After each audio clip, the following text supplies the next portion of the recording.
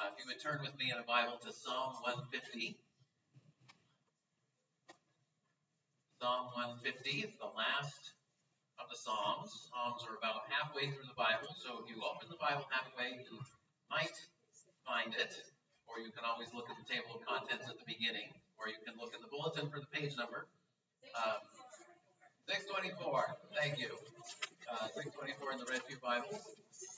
So the Psalms are a collection of songs and prayers that were written by several different authors over several hundred years. They were gradually collected together into a song book or prayer book that the ancient Israelites used when they gathered together to worship. So these were prayers not only that people used individually on their own, but also that they sung when they came together.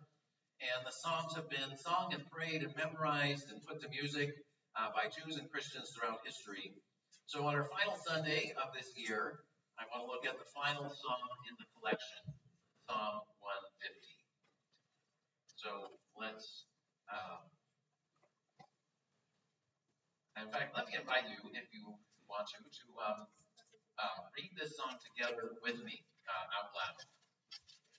Because again, the Psalms were meant to be for the people of God to praise the Lord. So let's read it out loud together. Psalm 150.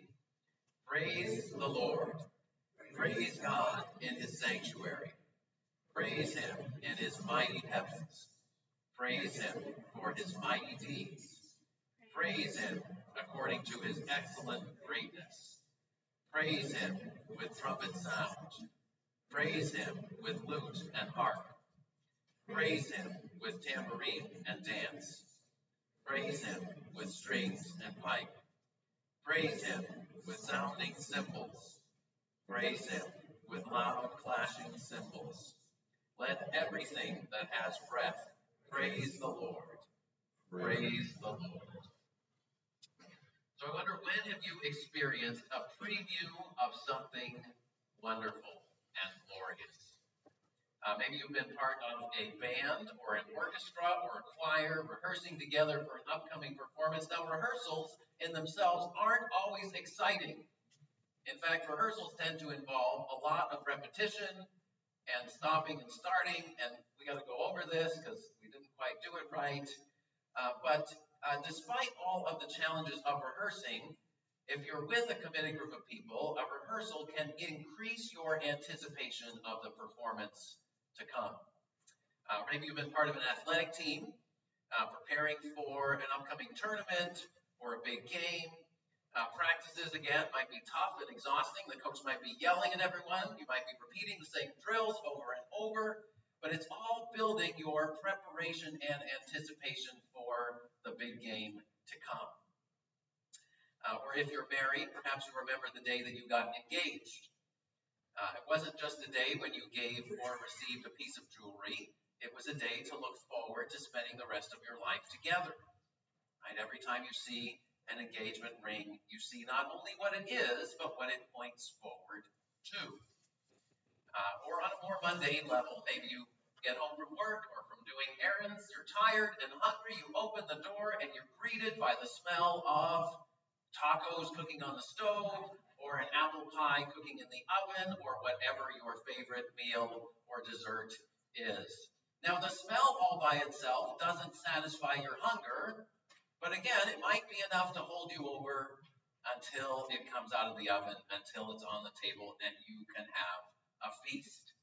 There are all kinds of things in the world that awaken our anticipation, that are little previews of something greater and more glorious to come. And that's what this last psalm that we just read is meant to be. It's a preview of a glorious eternity of uninterrupted praise.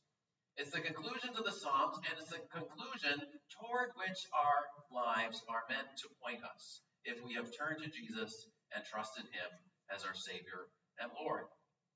So today I want us to spend some time sort of listening to this preview of eternity. Glimpsing through it the glorious future that God has promised to bring about and rehearsing together for it.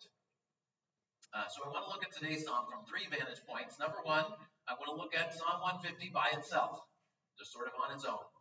Second, I want us to look at Psalm 150 as the conclusion to all of the Psalms. And third, I want us to look at Psalm 150 as the conclusion toward which our lives are meant to be headed. So first, Psalm 150 by itself. This is not a complicated psalm. As you probably noticed when we were reading it together, there's only one verb in the whole psalm, praise, and it appears 13 times in all. It's short and straightforward. It's loud and clear.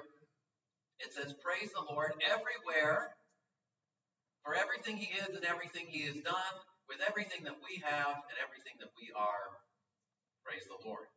So verse 1 tells us where the Lord should be praised, and the answer is everywhere, on earth and in heaven.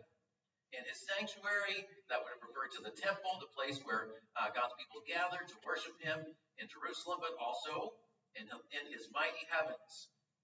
Literally, that means in the expanse of his might, in the universe, in the vastness of the universe over which God sits enthroned in glory. So everywhere in the whole universe, on earth and in heaven, God is worthy to be praised. Verse 2 tells us why God is worthy to be praised. And the answer is because of everything he is and everything he has done. Praise him for his mighty deeds. In other words, praise God for what he's done for us.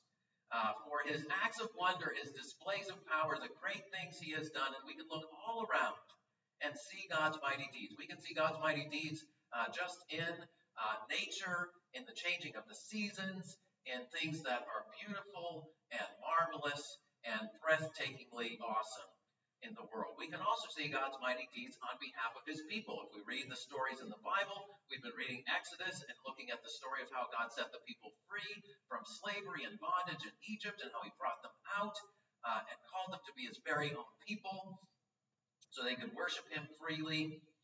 Later on, the Bible talks about how the people sort of messed everything up and were sent into exile, but then God gathered them and brought them back home again. And we see that God is a God not just of giving us one chance, but giving us second chances and showing us mercy and forgiveness when we failed and when we've fallen short. We can look at the miracles of Jesus, how Jesus healed the sick and fed the hungry and cleansed the lepers and raised the dead, and all kinds of God's mighty deeds and merciful deeds. But the Bible doesn't just talk about what God has done, it also tells us who God is. That's the second half of verse 2. Praise him according to his excellent greatness. So the Bible shows us God's steadfast love. And when the Bible talks about steadfast love, it means his unwavering commitment to his people. When God makes a promise, he sticks to it. And he doesn't forget it. And the Bible talks about his compassion and mercy. Right? It's not just that God does what he says he would do, but God feels affection for us. The Bible even describes God in that way. It's amazing even to think about how an eternal and infinite God could feel affection. But the Bible says God's not just an abstract force out there. No, he's a personal God who feels compassion for us, has deep feelings of love and kindness toward us. The Bible talks about God's wisdom that is beyond our grasp, that is inscrutable. We can't completely understand it. And God's justice that is rock solid. So, praise the Lord everywhere in heaven and on earth because of everything he's done and everything he is. Verse 3 through 5 tells us how the Lord should be praised with everything we have and everything we are. Now, these verses mention a wide variety of musical instruments. There are wind instruments, stringed instruments, rhythm instruments. There are instruments for sort of solemn occasions like the trumpet, which was blown for sort of solemn, formal occasions, or for joyful celebrations like the lute and the harp, which would be more like when you have a bunch of friends over and are singing together, and for casual everyday life. The strings and the pipe, those were things that, just individual people might play at different times. Right? So the indication we get from these verses is we shouldn't just sing God's praises when we're sort of gathered here together in a formal setting on Sunday morning in the church building, but we should also sing God's praise informally. Maybe that's when you're at home with your family, or even by yourself, driving the car. That can be a great way to praise the Lord, right? Because if your voice isn't that great, you're, feel shy about singing in front of other people, nobody else is going to hear you if you're alone in the car. You can sing as loud as you want. That's a wonderful way to praise the Lord. Um, so, some simple ways to do this at home with the people you live with. So for a couple of years when our kids were younger, we got in the habit of singing the doxology before meals. And, it's a great thing if you have, because, kids of any age can catch on to it. You sing it a few times and everybody knows it, and it's sort of short, doesn't go on and on and on forever. But it's a way to sing and praise the Lord together. Sometimes we'll sing a verse or two of a hymn at bedtime, and that's another way that we enjoy praising the Lord together. At other times, we've listened to worship music in the car. That's also been a helpful way. So there's a lot of ways you can do this, but the encouragement from this psalm is let God's praises, let's sing God's praises and find ways for that to sort of weave into all the parts of our lives when we're together as well as more informally. We can, God is worthy to be praised with everything we have and everything we are. And verse 6 tells us who should praise the Lord. And the answer is everyone and everything, everybody, everything that has breath. If you're alive and breathing, this includes you. Praise the Lord everywhere, for everything he is and everything he's done, with everything we have, everybody. Right? That's what Psalm 150 is about when we look at it by itself. But second, I want us to consider Psalm 150 as the conclusion to the book of Psalms. Within the book of Psalms, there are actually 5 books within it. So if you turn back to Psalm 1, you will notice above Psalm 1, it will say Book 1. And if you jump ahead to Psalm 42, it will say Book 2. And Book 3 starts at Psalm 73, Book 4 starts at Psalm 90, and Book 5 starts at Psalm 107. Now, you might wonder, why are there 5 books within the Psalms? And the short answer is we are not 100% sure how this developed historically. Maybe Book 1 compiled at a certain time, Book 2 compiled a little later and added on, or were they just different collections different people had that were brought together? We're not totally sure how that happened, but here's a good reason why it happened. So there's also 5 books of Moses that begin the Bible: Genesis, Exodus, Leviticus, Numbers, Deuteronomy. And those 5 books altogether are meant to be sort of a summary of God's good instruction given through Moses or associated with Moses. And the 5 books of the Psalms are meant to say that this is a complete collection, just like Genesis through Deuteronomy collects God's teaching through Moses. The Psalms are a complete collection of God's good instruction, especially associated with David. David's the author of about half of the Psalms, and then about a third of the Psalms are anonymous. We don't know who wrote them. They don't have an author's name attached to them. So it could be all kinds of people who wrote them. And then there are 6 other authors that are named in the Psalms. But the point is, these 5 books show this is a complete collection of Psalms. And if you read through the Psalms, you'll notice that the Psalms cover all kinds of life situations. So there are Psalms of lament where people are crying out to God in the midst of distress. Psalms of confession where people are asking God for forgiveness for their sins and their failures. There are Psalms of wisdom reflecting on God's law and God's ways and why they're a good thing. There are Psalms of trust where people start out feeling anxious and are reminding themselves of God's promises and are sort of singing a song to help affirm and strengthen their own trust in God. So the Psalms are written in all different kinds of life circumstances. They help us to approach God in prayer, starting from wherever we are. And if you read through the Psalms, at first glance, it seems like these Psalms are sort of all mixed up together throughout the book. So there's not one group of lament Psalms, one group of praise Psalms, one group of confession Psalms, right? They're not sort of organized that way throughout the book. They're all sort of scattered here and there. And in some ways, that's sort of how we experience life. Right? Our life does not come to us in neat compartments. Here's a happy year. Here's a sad year. The reality is most years have a mix of happy and sad things. And many times we might have a sad thing right next to a happy thing in our life. And Psalm sort of helps us because it's sort of saying, yeah, start wherever you are. And these prayers can help you to praise the Lord and turn to God. So life is sort of a mix. But here's the interesting thing. When you look at the Psalms as a whole, there is an overall progression. It's not neatly compartmentalized, but there is a progression. So the lament Psalms, when people are crying out to God for help in the midst of distress, are concentrated toward the beginning of the book of Psalms. So in book 1, 2/3 of the Psalms are laments. And in books 2 and 3, at least half are laments. But in book 4 and book 5, the tone shifts. Lament sort of goes into the background and praise becomes more prominent. And the proportions get flipped. So only 1/4 of the Psalms in books 4 and 5 are laments. And at least half are Psalms of praise. So isn't that interesting? You sort of see this overall progression from lamenting, crying out to God in distress, to praising at the end. And even more, each of the 5 books concludes with a word of praise.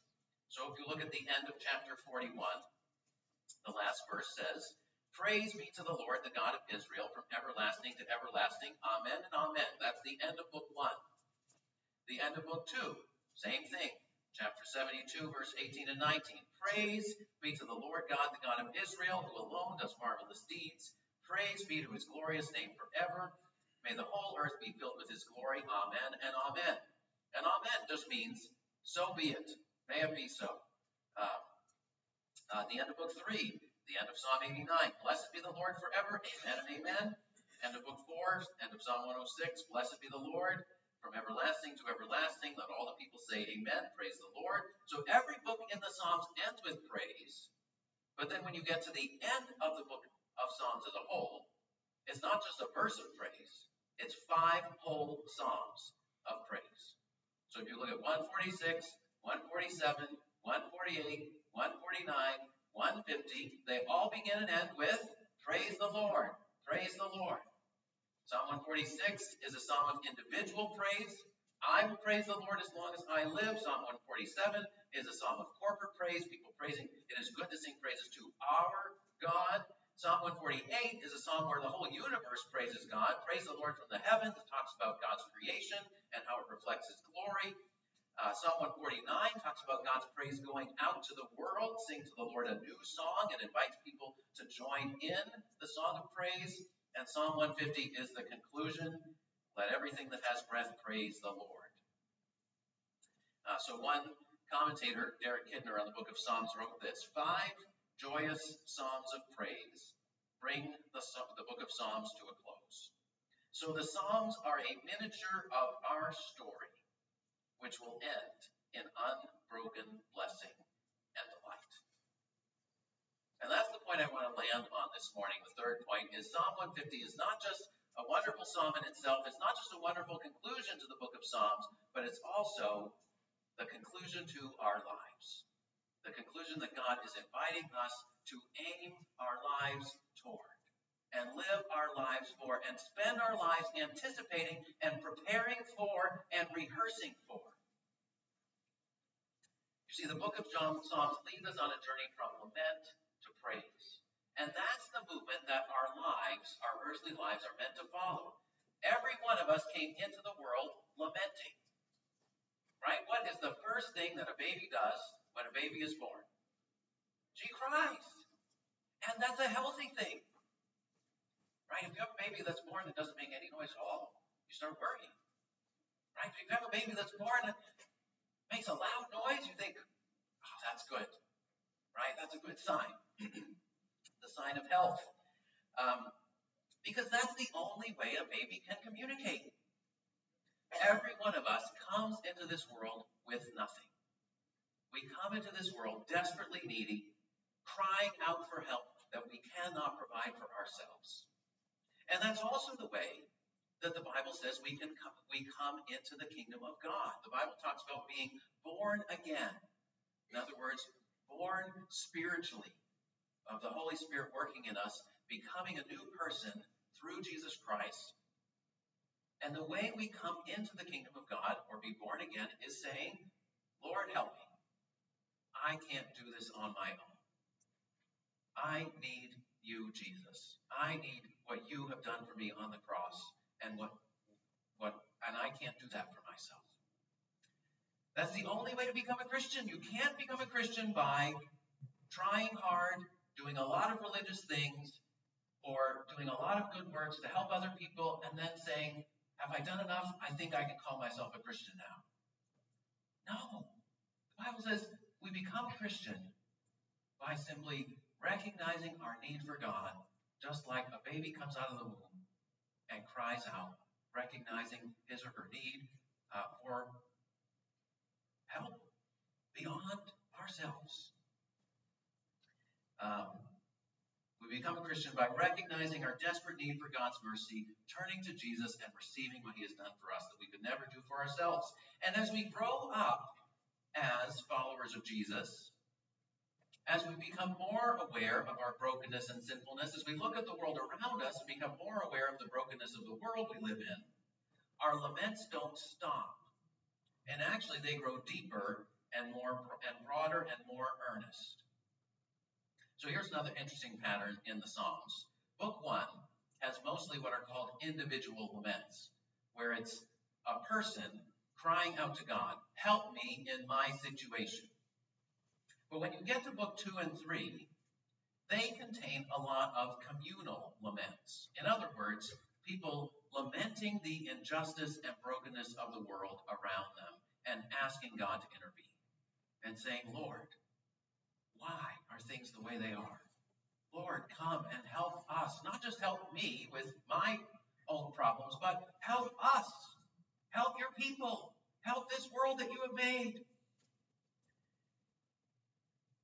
So the Psalms don't paint a picture of a spiritual life that just gets easier and rosier and happier every day.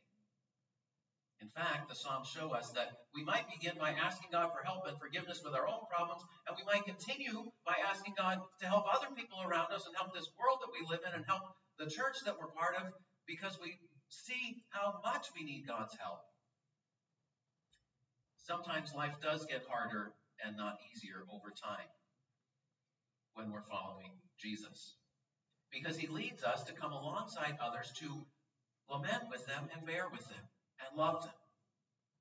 But here's the thing, the Psalms don't leave us just in a cycle of unending lament. Slowly but surely they lead us from lament to praise.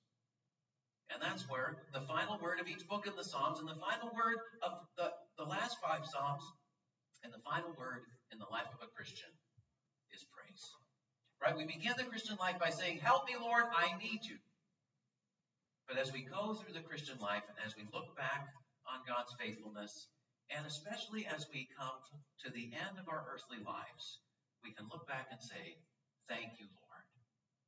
Praise you, Lord.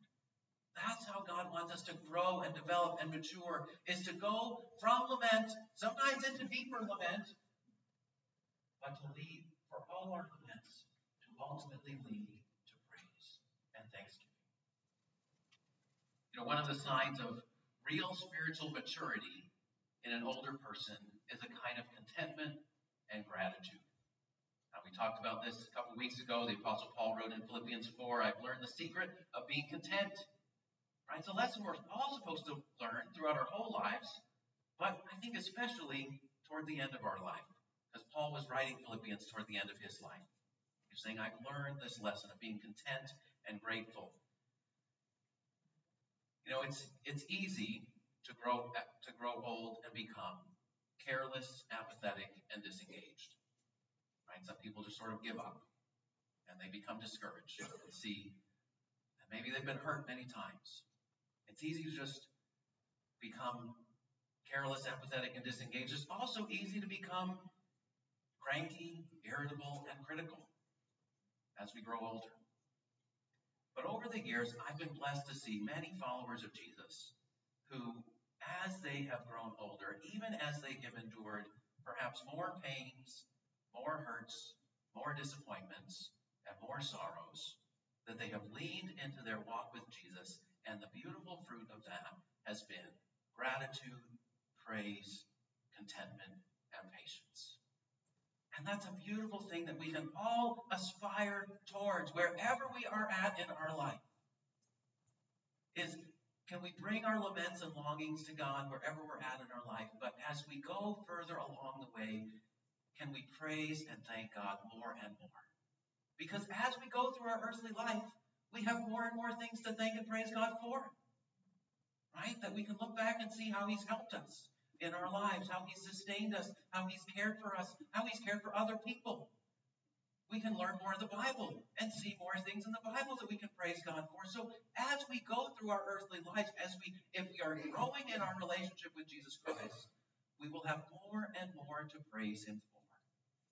And that is a beautiful thing that we all want to aim for. You see, praise begins when we turn our eyes to the Lord and see that God still reigns even over this crazy world. Praise continues when we see how God has intervened in the world, in the past, in our own lives, and above all, praise continues when we look at Jesus Christ and see that God intervened for this broken and sinful world by sending His one and only Son, by coming into this world in person to pay for our sins once and for all, to rise triumphant over death and the grave. And one day it says He'll come back and put everything right forever. One day in the light of His eternal glory, heaven and earth will be made new. All our tears will be wiped away. And all our laments and longings will turn to everlasting praise.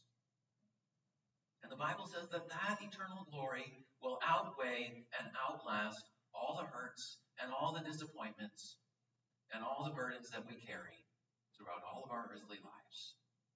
And they will seem like a shadow or a mist that has passed away in the light of God's glory. Psalm 150 is a preview of that glorious day when the praise of God's people will never again be interrupted. Now, sometimes people have questions about this idea of endless praise. Some people say, but a world of endless praise, that sounds boring. If there were no challenges, no contrasts, no conflicts, only endless peace and endless praise, we would all get tired of it after a few years. Like some people get tired of being retired if they simply stop working abruptly and don't do anything else. But here's the problem with that objection. That objection presumes that there can never be anything better than what we have already experienced. And it wrongly assumes that when the Bible talks about eternal life, it's just talking about our present experience of life in this world stretched out for an endless amount of time. But when the Bible is talking about eternal life, it's not just saying life as we know it today in this broken and fallen world that is sometimes boring and repetitive and futile. It's saying a new kind of life that Jesus Christ came to pour into our hearts by the Holy Spirit, and which one day will fill the earth with His glory forever. The eternal life that Jesus promises is qualitatively different. It's not just immortality that goes on and on forever. It's a whole new kind of life, and it's a kind of life that this present world only gives us previews of. We only get little glimpses, little tastes. You see, in the Bible, eternal life is compared to a wedding feast or to a flesh and blood reunion of long separated lovers. Citizenship in the city where God Himself dwells, ruling over a renewed heaven and earth. When the Bible talks about an eternal Sabbath rest, it's not talking about endless sleep. No, it's talking about sharing in God's eternal delight over the world that He's created. Eternal life will never be boring because God is infinite and we will never be able to plumb the depths of His infinity. There will always be more to grasp, more to appreciate, more to explore. So 1 Corinthians 2 verse 9 says, no eye has seen, nor ear heard, nor the heart of man imagined what God has prepared for those who love Him. You see, the God of the Bible is a God of wonderful surprises. The greatest surprise that we can look back on was when God raised Jesus from the dead, 3 days after he was crucified. His disciples thought it was the end. It was hopeless. And then God raised Jesus from the dead, to the surprise and shock of every last one of his disciples. They weren't expecting it. They doubted it. They had to be convinced that it was real. And surely we have many glorious surprises awaiting us in the world to come that we won't be able to guess in advance. We'll find ourselves with even more reasons to praise God than we have today. And so the summons that Psalm 150 extends to us is to begin rehearsing for our everlasting song of praise right here and right now. Our songs of praise today will be halting and imperfect. Our voices and our hearts will often be off-key and out of tune. We'll get interrupted, we'll get distracted, but one day the glory of God will cover the earth and our praise will never end. One day the shadows will disappear and we will see Jesus our Savior face to face. More than anything else that we are anticipating, Psalm 150 summons us to live our lives in anticipation of that glorious day. More than we anticipate the next concert, more than we anticipate the next big game, more than we anticipate the next meal, more than we anticipate whatever we're looking forward to. At the end of his book, The City of God, written in a time of turmoil and upheaval in the world of his day, the 5th century African church leader Augustine wrote these words: "How great shall be that happiness, which shall be tainted with no evil, which shall lack no good, and which shall afford leisure for the praises of God, who shall be all in all. True honor shall be there, true peace shall be there, God himself shall there be its reward. And we shall perfectly be at rest, and shall perfectly know that he is God. There we shall rest and see and love and praise. This is what shall be in the end, without end." Praise the Lord. Praise God in his sanctuary. Praise him in his mighty heavens. Praise him for his mighty deeds. Praise him according to his excellent greatness. Praise him with trumpet sound. Praise him with lute and harp. Praise him with tambourine and dance. Praise him with strings and pipe. Praise him with sounding cymbals. Praise him with loud clashing cymbals. Let everything that has breath praise the Lord. Praise the Lord. Let's pray. Almighty God, we thank you for this psalm that helps us to rehearse for that glorious day, when we will stand in your presence, when we will see you face to face. And Lord, today we hope the reason why we have that hope of standing in your presence and praising you is because of what you did by sending your Son into the world. But because of his faithfulness and his obedience and his even to the point of death on a cross, so that our sins might be wiped away, so that we might be made new, so that we might be born again and brought into your kingdom, and so that we might learn to cry out to you for help and lament, but that we might also learn more and more to praise and thank you for what we have received and what you have done and who you are. Help us to see through this psalm a preview of eternity. Help us to anticipate that above all else. We pray this in Jesus' name. Amen.